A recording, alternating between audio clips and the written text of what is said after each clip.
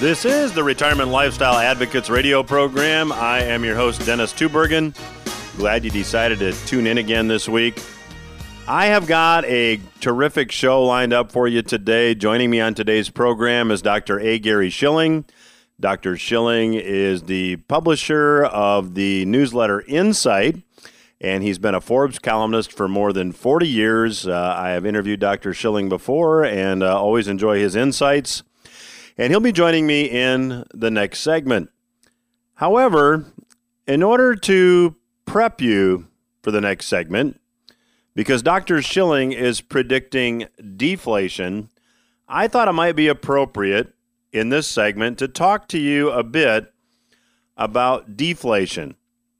You know, we all know what inflation is, or we think we know what inflation is, but deflation is really hard for people to define. And since in the next segment we're going to be talking about Dr. Schilling's prediction that we may be tending or leaning toward deflation, I thought it'd be helpful for you to have some background.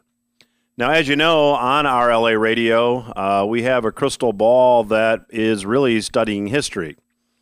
Now, we really don't have a crystal ball, and nothing is accurate 100% of the time, but if something's happened historically speaking, the chances are really good that it may happen again. So with that perspective, let me give you just a very basic definition of inflation and deflation. And the reason I want to talk about this on today's program is that both inflation and deflation promote opposite consumer behavior, and it certainly makes a difference as to where you might want to have your money invested. Now, simply defined, inflation is an increase in the money supply. Deflation, simply defined, is a decline or a contraction in the money supply. And as I said, they do promote opposite consumer behavior. If there's inflation, consumers want to buy tangible stuff as a hedge. If there's deflation, people often wait to spend money because in a deflationary environment, your money is gaining purchasing power. Think for a minute if you and your family are thinking about buying a new car. You take a look at the price of the car you want, and you notice that the price of the car has been cut. You can buy it a little bit cheaper today than you could in the past. Well, you might drive the old car a little bit longer to see if there's another price cut. And deflation feeds on itself. In fact, the country of Japan has seen deflation more years than they have seen inflation. And in a consumer spending dependent economy, people waiting to spend money is an economic drag. That's why policymakers and politicians don't like deflation. Now, let's take a look at a couple ways you might hedge for each, and let me further define each one. Now, the best way to maybe take a look at inflation to begin with is to look at an extreme example. Here on the program a couple weeks ago, we talked about the situation in Venezuela. There, several years ago, the oil business was nationalized. In fact, a lot of different businesses were nationalized. And as a result of the government not being able to properly run a business, which is no surprise, there were huge financial issues. And a lot of the promises made to the populace couldn't be kept. There wasn't money to be able to keep the promises. So what happened? They printed money. Because whenever politicians or policymakers are faced with a financial dilemma, a financial issue, there's three ways that they can deal with it. One, they can raise taxes.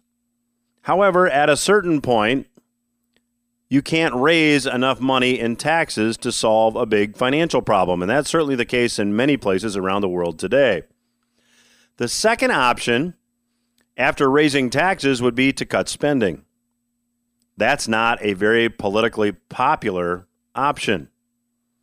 And of course, the last option is to print currency, and that's what has happened historically many times. That happened in Weimar, Germany. It happened in the United States prior to the Long Depression of 1873. It happened in the United States prior to the Panic of 1837. It happened after the Federal Reserve was formed in 1913 and led to the Roaring Twenties, which led to the Great Depression.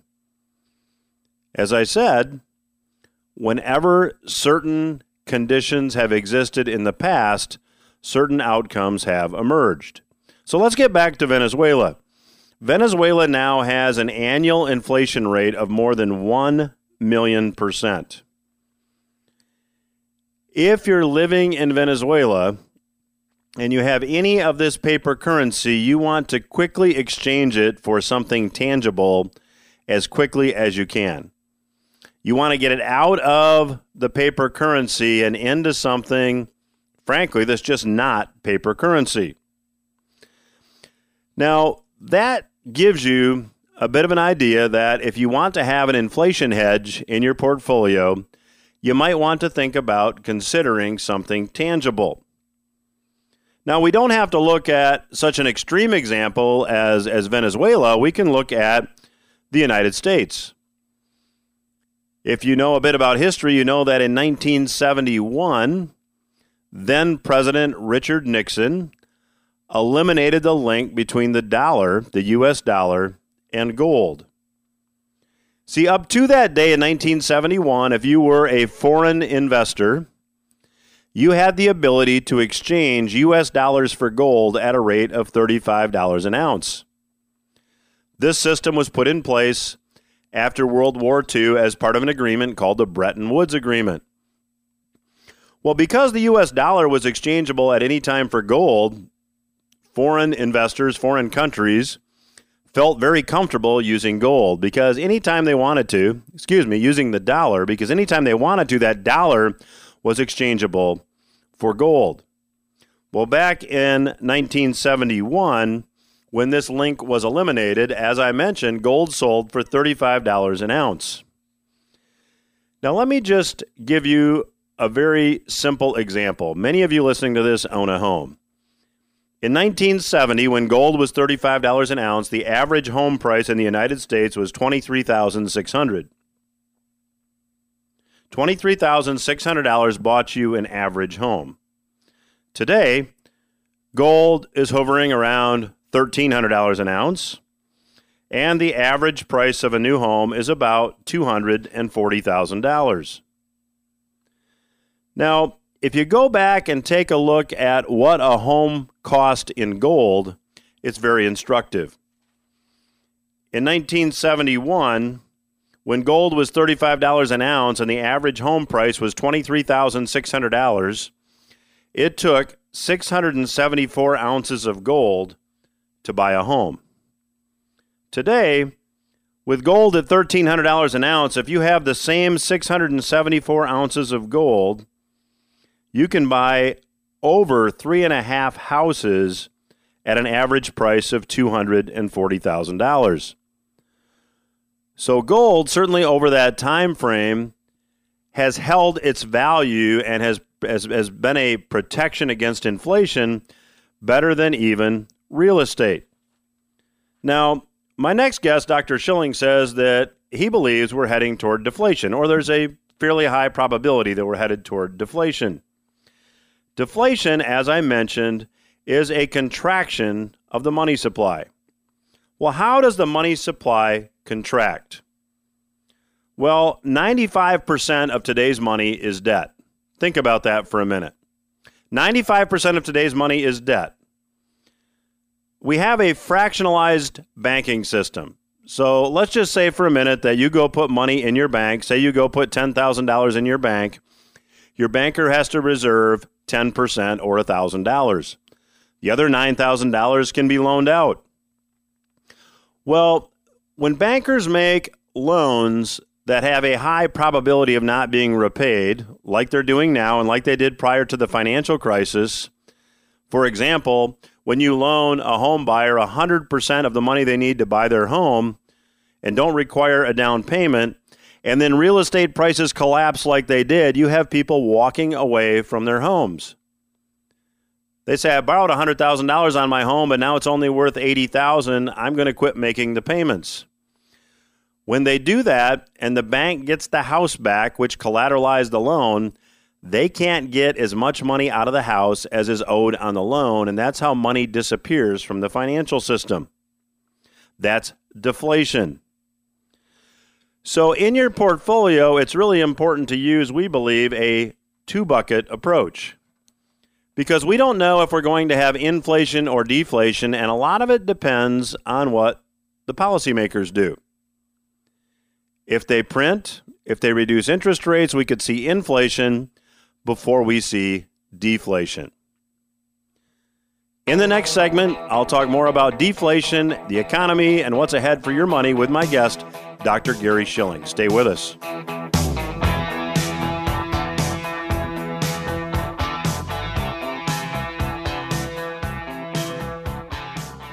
Dennis Tubbergen here, host of the Retirement Lifestyle Advocates radio program.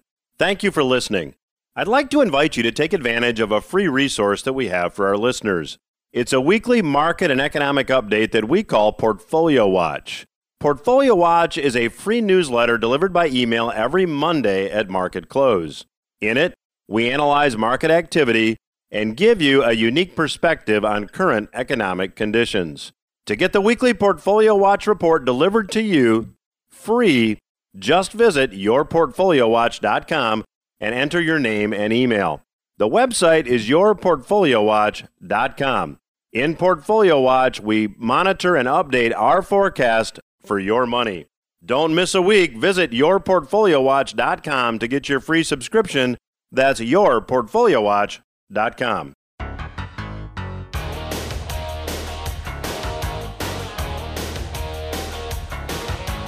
I'm pleased to have back on the Retirement Lifestyle Advocate radio program Dr. A. Gary Schilling. Dr. Schilling, he has a monthly insight newsletter that is, in my opinion, must read. It's a comprehensive 30 to 40-page report that includes extensive overviews of the economy, exhaustive investigations of key economic indicators and how they'll affect your investment portfolio. And he also details financial trends that could spell opportunity or danger to your investments. And his investment themes is a wrap-up of key economic data, and he's got a terrific back-page commentary on matters great and small as well. And I'd also be remiss if I didn't point out that Dr. Schilling is a world-class beekeeper. So, Dr. Schilling, welcome back to the program. Delighted to be back with you. Well, in your Insight newsletter, and for those that would like to learn more about the Insight newsletter, there's a toll-free number you can call. It's 888-346-7444. You lead, Dr. Schilling, with this, and it's a quote from the Fed. Many participants expressed the view that, especially in an environment of muted inflation pressures, the committee could afford to be patient about further policy firming. Now, can you translate that for our listeners? What does that mean exactly? Well, that means the Fed was dead wrong on their forecast of inflation. They thought that low unemployment would push inflation through the roof. It obviously hasn't. They were jacking up rates to try to head that off. That was premature. Then, of course, they got hit with not only continuing low inflation, and hey, today the Producer Price Index came out. It actually declined for the second month in a row. So they've really not gotten their forecast straight, and that plus the signs of a weakening economy, and of course the tremendous weakness we had in the stock market at the end of last year, they've basically decided that they're going to hold off in terms of further interest rate increases, at least for now. I don't think they are through with their rate-raising campaign, but at least for now, they've backed off. So, Dr. Schilling, does this mean that we are actually headed for deflation? And if so, what does that mean for our listeners? I think we very well could see deflation. We've certainly seen low inflation. It's been consistently below the Federal Reserve's target of a 2% annual increase in overall prices. But there are many deflationary forces that are at work here, and matter of fact, our February Insight talks about many of these reasons, but one major one is globalization. The shifting of manufacturing, other production from North America and Europe to China and other Asian lands where costs are much cheaper. Of course, that's resulted in a lot of turmoil. I think that's what spawned populism, because most people in major Western countries have had no increase in their purchasing power for a decade. But in any event, you've had that. You've had other factors. Look at what Uber has done to costs in terms of transportation. Amazon, prices lower and lower with online. Many deflationary forces.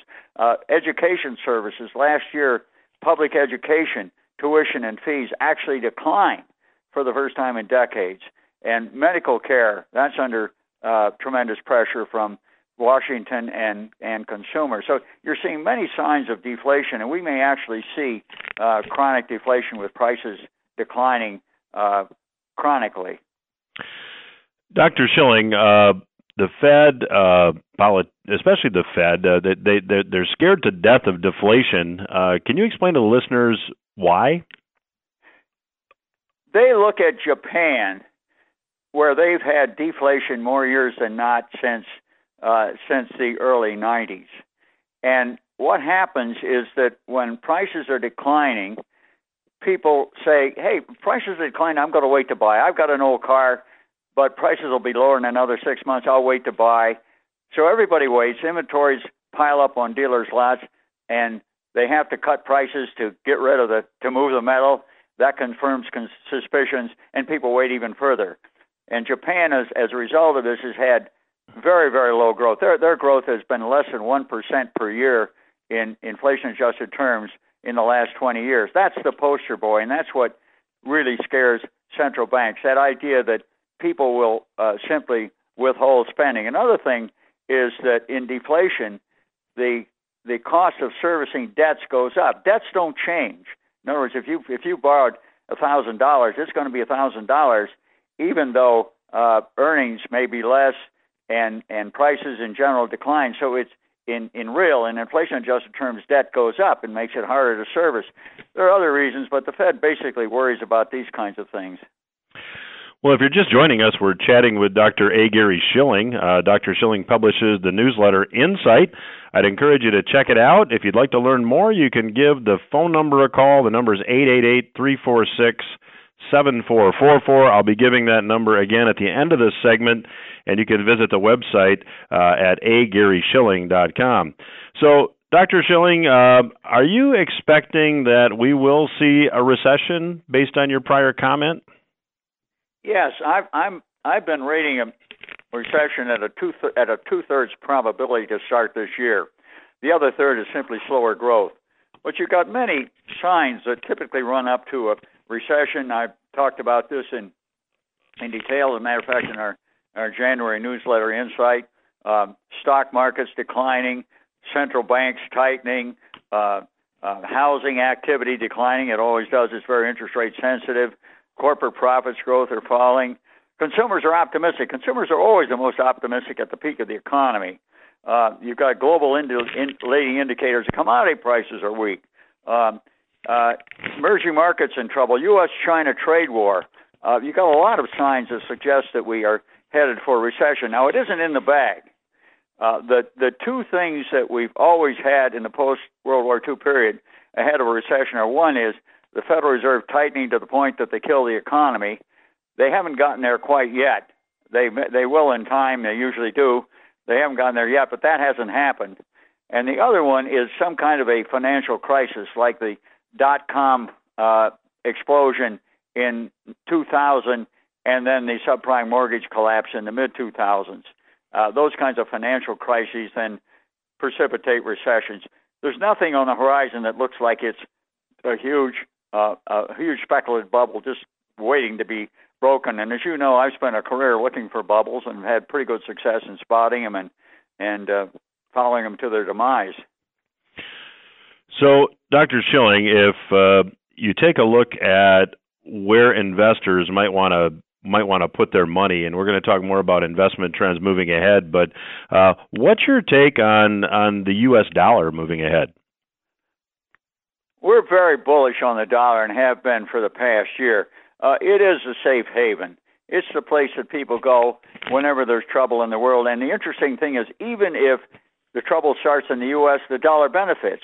You look at the U.S.-China trade war, that was touched off by Trump, touched off in this country, and yet people seek the safety of the dollar. Another interesting factor is that our interest rates, low as they are much higher than they are in other countries. So investors in Germany, where let's say their 10-year government securities are yielding basically nothing, they say, hey, if I can get close to 3% on a U.S. 10-year Treasury note, that's a pretty good deal.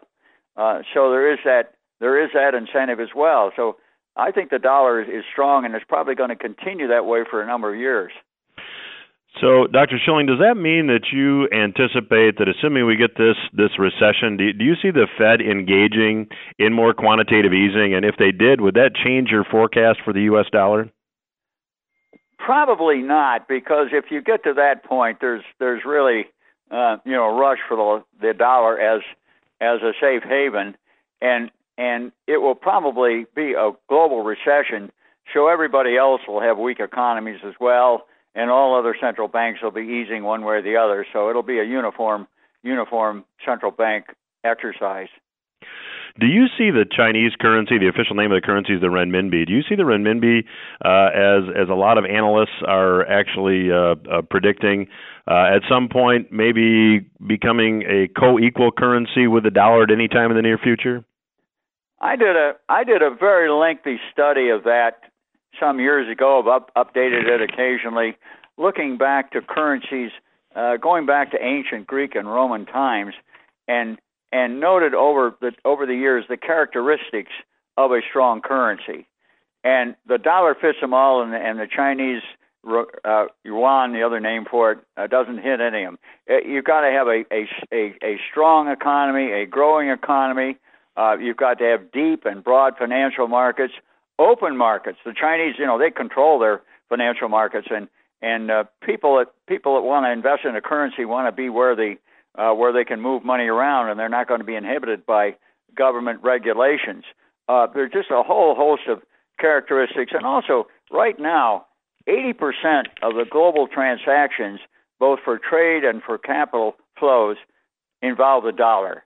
There's just no alternative, and I don't think that's going to change appreciably for any time. The euro, some years ago, people thought that was going to be a currency, but they've got enough problems there. The Japanese don't want their yen to be a global currency. The Chinese would like to, but they want to control it, and those two things just don't go together. Well, we have just a little bit of time here before the break. Let me ask you a bit about private sector debt levels. It seems that private sector debt levels are now higher in terms of nominal dollars anyway than they were prior to the financial crisis a little over a decade ago. To what extent do you think private sector debt levels will play into your prediction of a recession? It varies by sector. The two sectors that really went berserk in terms of running up debt, and that started in the early 80s, were the consumer sector and the financial sector. Consumers have since retrenched. They haven't cut their debt levels in relation to their income. You always have to have a denominator relative to something. They're not back to where they were. Just as an example, in the early 80s, all the consumer debt, mortgage debt, auto loans, student credit cards, student loans, and so on, in relation to after-tax income, that was 65%. It got up to 130%. It's now 105%. It still hasn't gotten back to 65, but it is declining.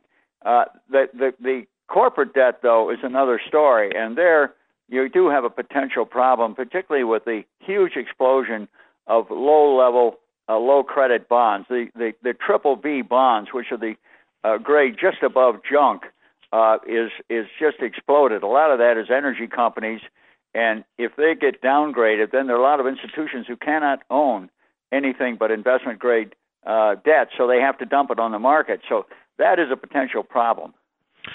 Well, we're chatting today with Dr. A. Gary Schilling. He publishes the monthly newsletter Insight. I would encourage you to check it out. You can do that by calling a toll-free phone number at 888-346-7444, and the website is agaryschilling.com. I'll be back and continue my conversation with Gary Schilling after these words. Stay with us.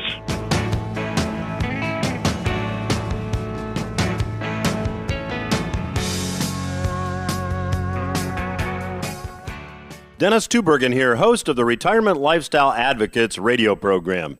Thank you for listening. I'd like to invite you to take advantage of a free resource that we have for our listeners. It's a weekly market and economic update that we call Portfolio Watch. Portfolio Watch is a free newsletter delivered by email every Monday at market close. In it, we analyze market activity and give you a unique perspective on current economic conditions. To get the weekly Portfolio Watch report delivered to you free, just visit yourportfoliowatch.com and enter your name and email. The website is yourportfoliowatch.com. In Portfolio Watch, we monitor and update our forecast for your money. Don't miss a week. Visit yourportfoliowatch.com to get your free subscription. That's yourportfoliowatch.com.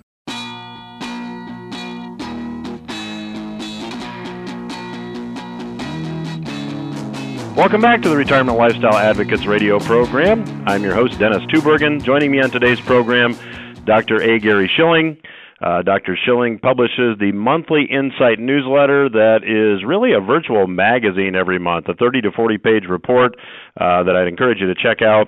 You can call a toll-free number, 888-346-7444 to do that, or visit his website, agaryschilling.com. So, Gary, let's talk a little bit about U.S. government debt. It seems to me that, we've got a debt of $22 trillion, we've got an operating deficit of $1 trillion, and 2020 is seemingly just around the corner, and nobody seems to be talking about it. How does this eventually affect investors, or does it? Well, as long as I've been in business, and that's a lot of decades, as you know, Dennis, people have been worried about government debt. Now, I'm no fan of government debt, but the point is, as long as the U.S. is the primary country in the world and in the financial area, and U.S. Treasuries are about the best investment of any size, there's going to be a tremendous interest in it. Now, one of the interesting things is that in the last few months, foreigners have not been buying U.S. Treasuries to the extent they were earlier, but guess what happens? American investors are stepping in. Individual investors, they're worried about stocks. They want the safety of treasuries. And banks. Bank loan demand has been so weak that banks are putting their money into treasuries as opposed to loans. So right now you've had this amazing situation where the Fed has been raising rates. They started in December of 2015. They've raised them 225 basis points, 2.25%. And 30-year Treasury interest rates are basically where they were when the Fed started, and 10-year Treasury notes are not much higher. There's just been a tremendous rush there, and I think that's probably going to continue. That safe haven aspect is very, very powerful. In your February Insight, you talk about stocks. We alluded to it just briefly in the first segment. I'd like to drill down a little bit on that. What is your forecast for U.S. stock market indices moving ahead? Well, stocks did come down in the fourth quarter. They retraced part of that, about 60-70% of that decline, but they're still very expensive by historical standards. If you look at a price-earnings ratio, looks over a 10-year cycle, it's called a cyclical adjusted PE. Stocks would have to decline 40% to get back to their long-term trend. So I think they are expensive, and particularly if we're headed for a recession, then there isn't much question. If you have a recession, the stocks will go a lot lower than they have so far. So, Dr. Schilling, you said 40% is the decline we would have to see in stocks to have them revert to the mean, and often markets tend to overreact. They tend to go a little bit further. So are you in a position that you want to make a prediction as to where stocks eventually end up? Not a precise number, but I think they could go a lot lower. And you're absolutely right. As a matter of fact, stocks have been above the long-term average in terms of PE since the early 90s in almost every year. And so if that long-term trend going back to 1880 still holds, then stocks are going to spend a number of years with PEs below that long-term average. So, Dr. Schilling, we're going back to what we talked about in the first segment, that the Fed is going to at least not raise interest rates, and if we see recession, they've got some room to go down here. If the Fed were to cease their tightening, wouldn't that be bullish for stocks? I'm looking at the market's reaction after Powell came out and said that they're going to kind of keep one eye on the equities markets.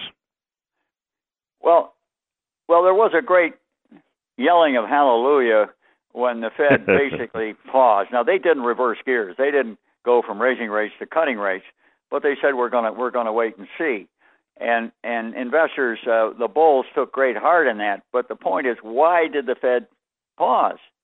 I mean, if they pause and they're going to actually pull off a soft landing, in other words, if they're through tightening and that's it, and we're not going to have any recession, then okay, that forecast by the bulls makes sense.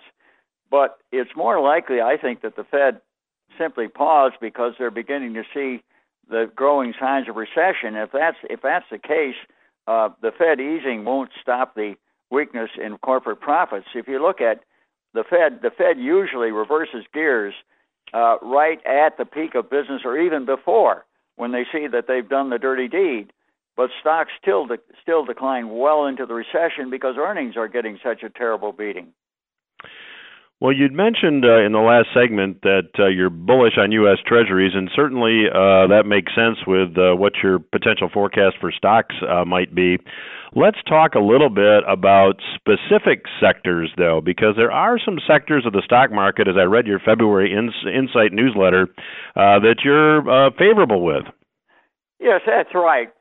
It is, as I mentioned earlier, it is not just a complete laydown that we're going to have a recession this year. As I say, I think the odds are in that favor. I've got a 2/3 probability on it, but I want to hedge my bets. So yeah, we are, and we do manage money, and in portfolios we manage for ourselves and for our clients.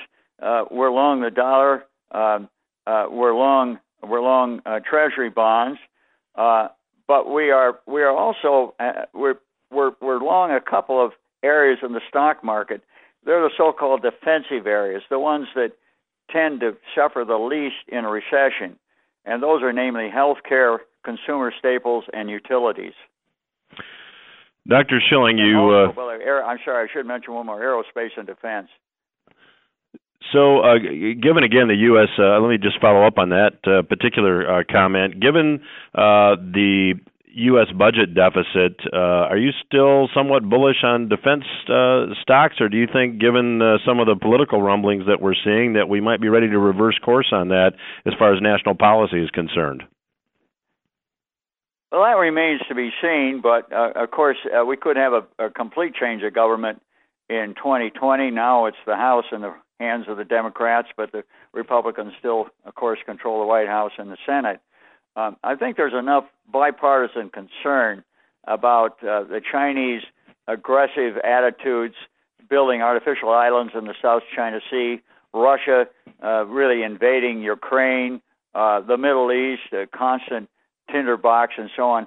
I think that, there's also the military experts. The Pentagon is making the case to Congress that we're really behind. They need to catch up. Of course, they always would say that, but I think there's bipartisan support for more defense spending. Let's talk a bit about commodities in some more detail. You mentioned that in the last segment that you would be bearish on commodities, if I recall correctly, and confirm that, and if so, why?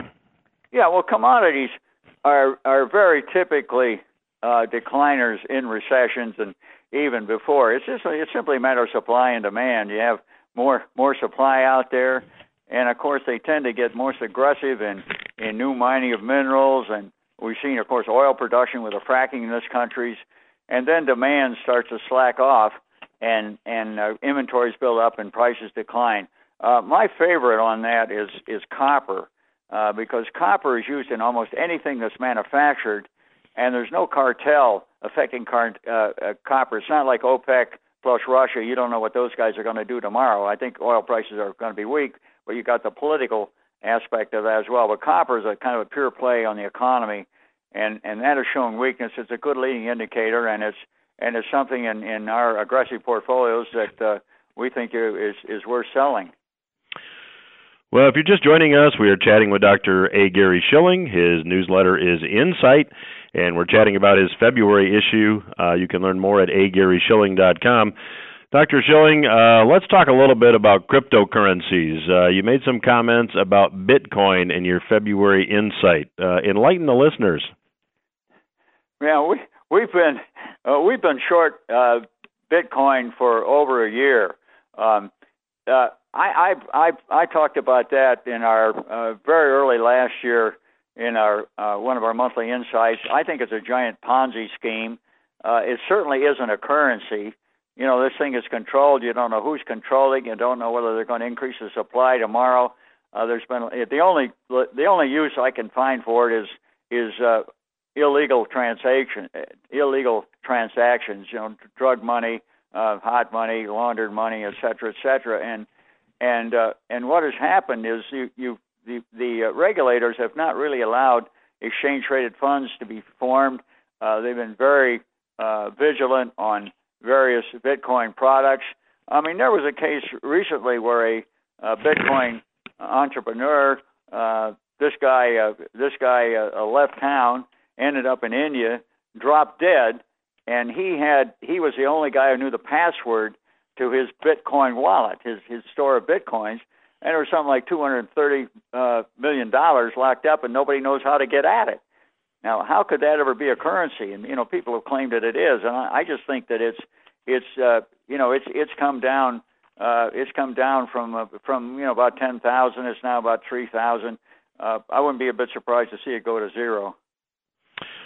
All right. Do you see that the people that are proponents of cryptocurrency talk about blockchain technology, and it's an open architecture? And I'm not a technology guy, but do you see other applications of this blockchain technology moving ahead? Yeah, I think blockchain technology does have a legitimate place.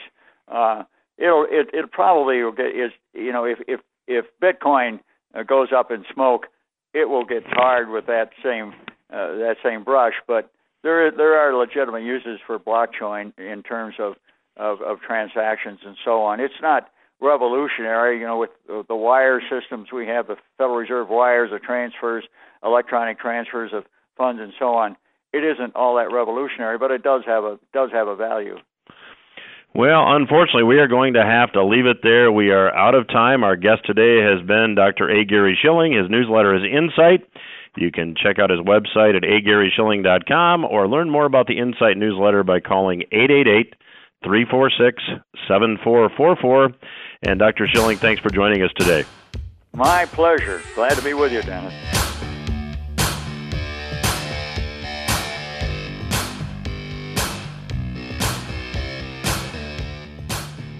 Dennis Tubbergen here, host of the Retirement Lifestyle Advocates radio program. Thank you for listening. I'd like to invite you to take advantage of a free resource that we have for our listeners.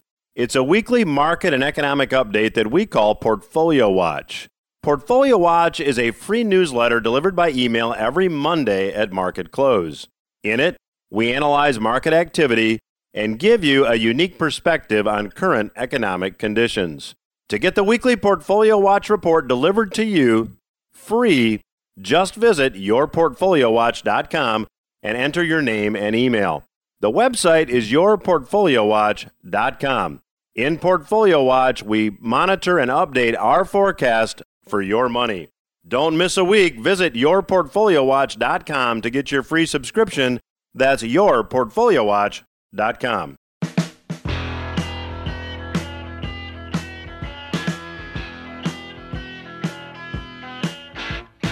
Welcome back to RLA Radio. I am your host, Dennis Tubbergen, and thanks again to our special guest today, Dr. Gary Shilling, for joining us. We were talking with Dr. Shilling about the likelihood of deflation and recession, and I certainly agree with much of what Dr. Shilling had to say, and in this segment, I want to share with you 5 items that I pulled out of the news this past week that may confirm that deflation is coming. And with deflation, arm in arm, is recession. Now, why is this important to you? Well, there are many asset classes in which you might invest that don't like deflation. Stocks certainly are often one of them. Now, if you're just joining us, deflation is really a contraction of the money supply. Inflation is an expansion of the money supply, and that often leads to higher prices. Deflation, which is a contraction of the money supply, often leads to lower prices. Deflation occurs because money disappears from the financial system when borrowers default on debt. If a subprime mortgage borrower 10 or 12 years ago went and borrowed 100% of the purchase price of their new home, which many, many did, and shortly after they borrowed the money, real estate prices collapsed. Say they paid $200,000 for a home, and now the home is worth $100,000 or $120,000.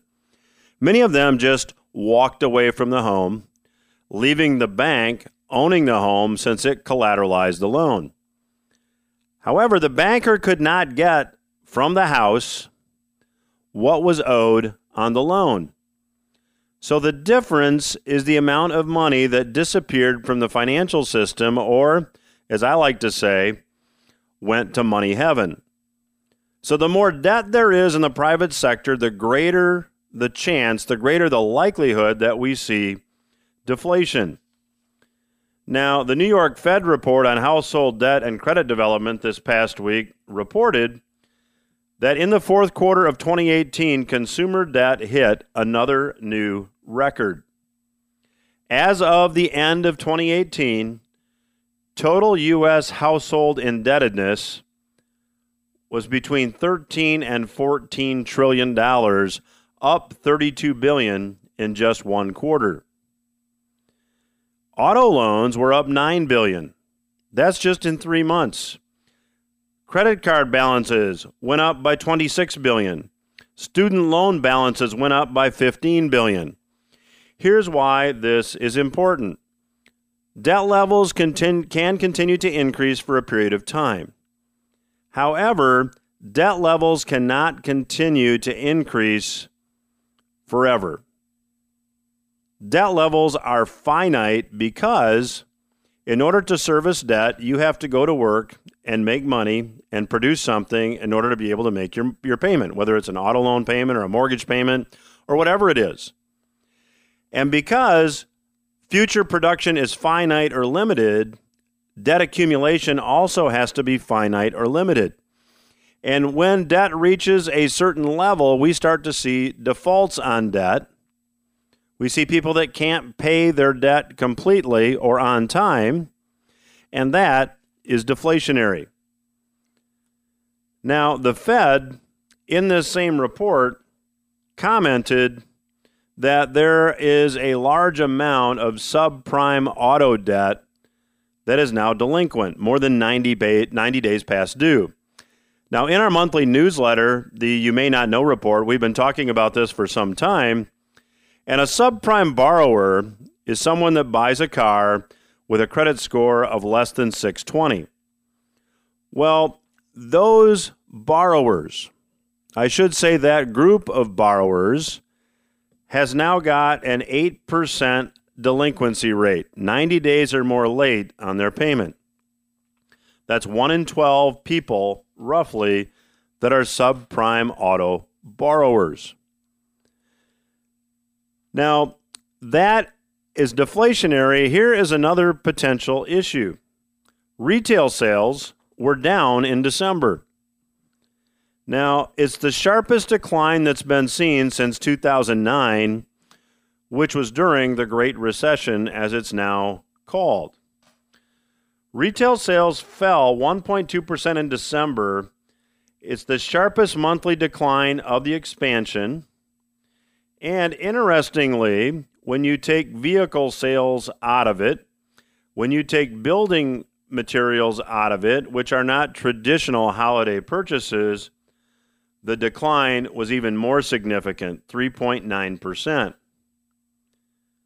That is a recession potentially waiting to happen. Now, because of this report, GDP estimates are now dropping and dropping significantly. According to the Atlanta Fed GDP Now model, economic growth is now forecast to be 1.5% on an annual basis, down from 2.7%. While that is not quite negative growth, which would officially define a recession, it is sliding. And it's following what's happening in Europe. If you look at Eurozone industrial production, I believe you can only conclude that the Eurozone is in a recession right now. If you look at industrial production in Germany, in November, it was down 4.56%, followed by a 3.99% in the month of December. France, Italy, Spain, and the Netherlands all had negative industrial production in the last 2 months of last year. The Eurozone as a whole, averaging out all the numbers, was down over 7%, almost 7.25% in 2 months. That is a significant decline. So what should you do? Well, we advocate that you consider using something called a two-bucket approach. Because if in response to these rather concerning economic numbers, the Federal Reserve and other central banks around the world decide to engage in money printing, quantitative easing, they're doing it again in Europe, possibly we could see inflation. On the other hand, if they don't engage in that, it appears that we're headed for deflation. Thomas Jefferson said it well. He said, if the American people ever allow private banks to control the issue of their currency, which incidentally is what we do, the banks and corporations that grow up around them, first by inflation and then by deflation, will deprive their children of the very continent their fathers conquered. We don't know if we're going to see inflation or deflation first, but we believe we'll have to see deflation. So certainly educate yourself. We make resources available at the Retirement Lifestyle Advocates website. Go to retirementlifestyleadvocates.com to get more information. That's our program for this week. Thanks for listening. We'll be back again, same time next week.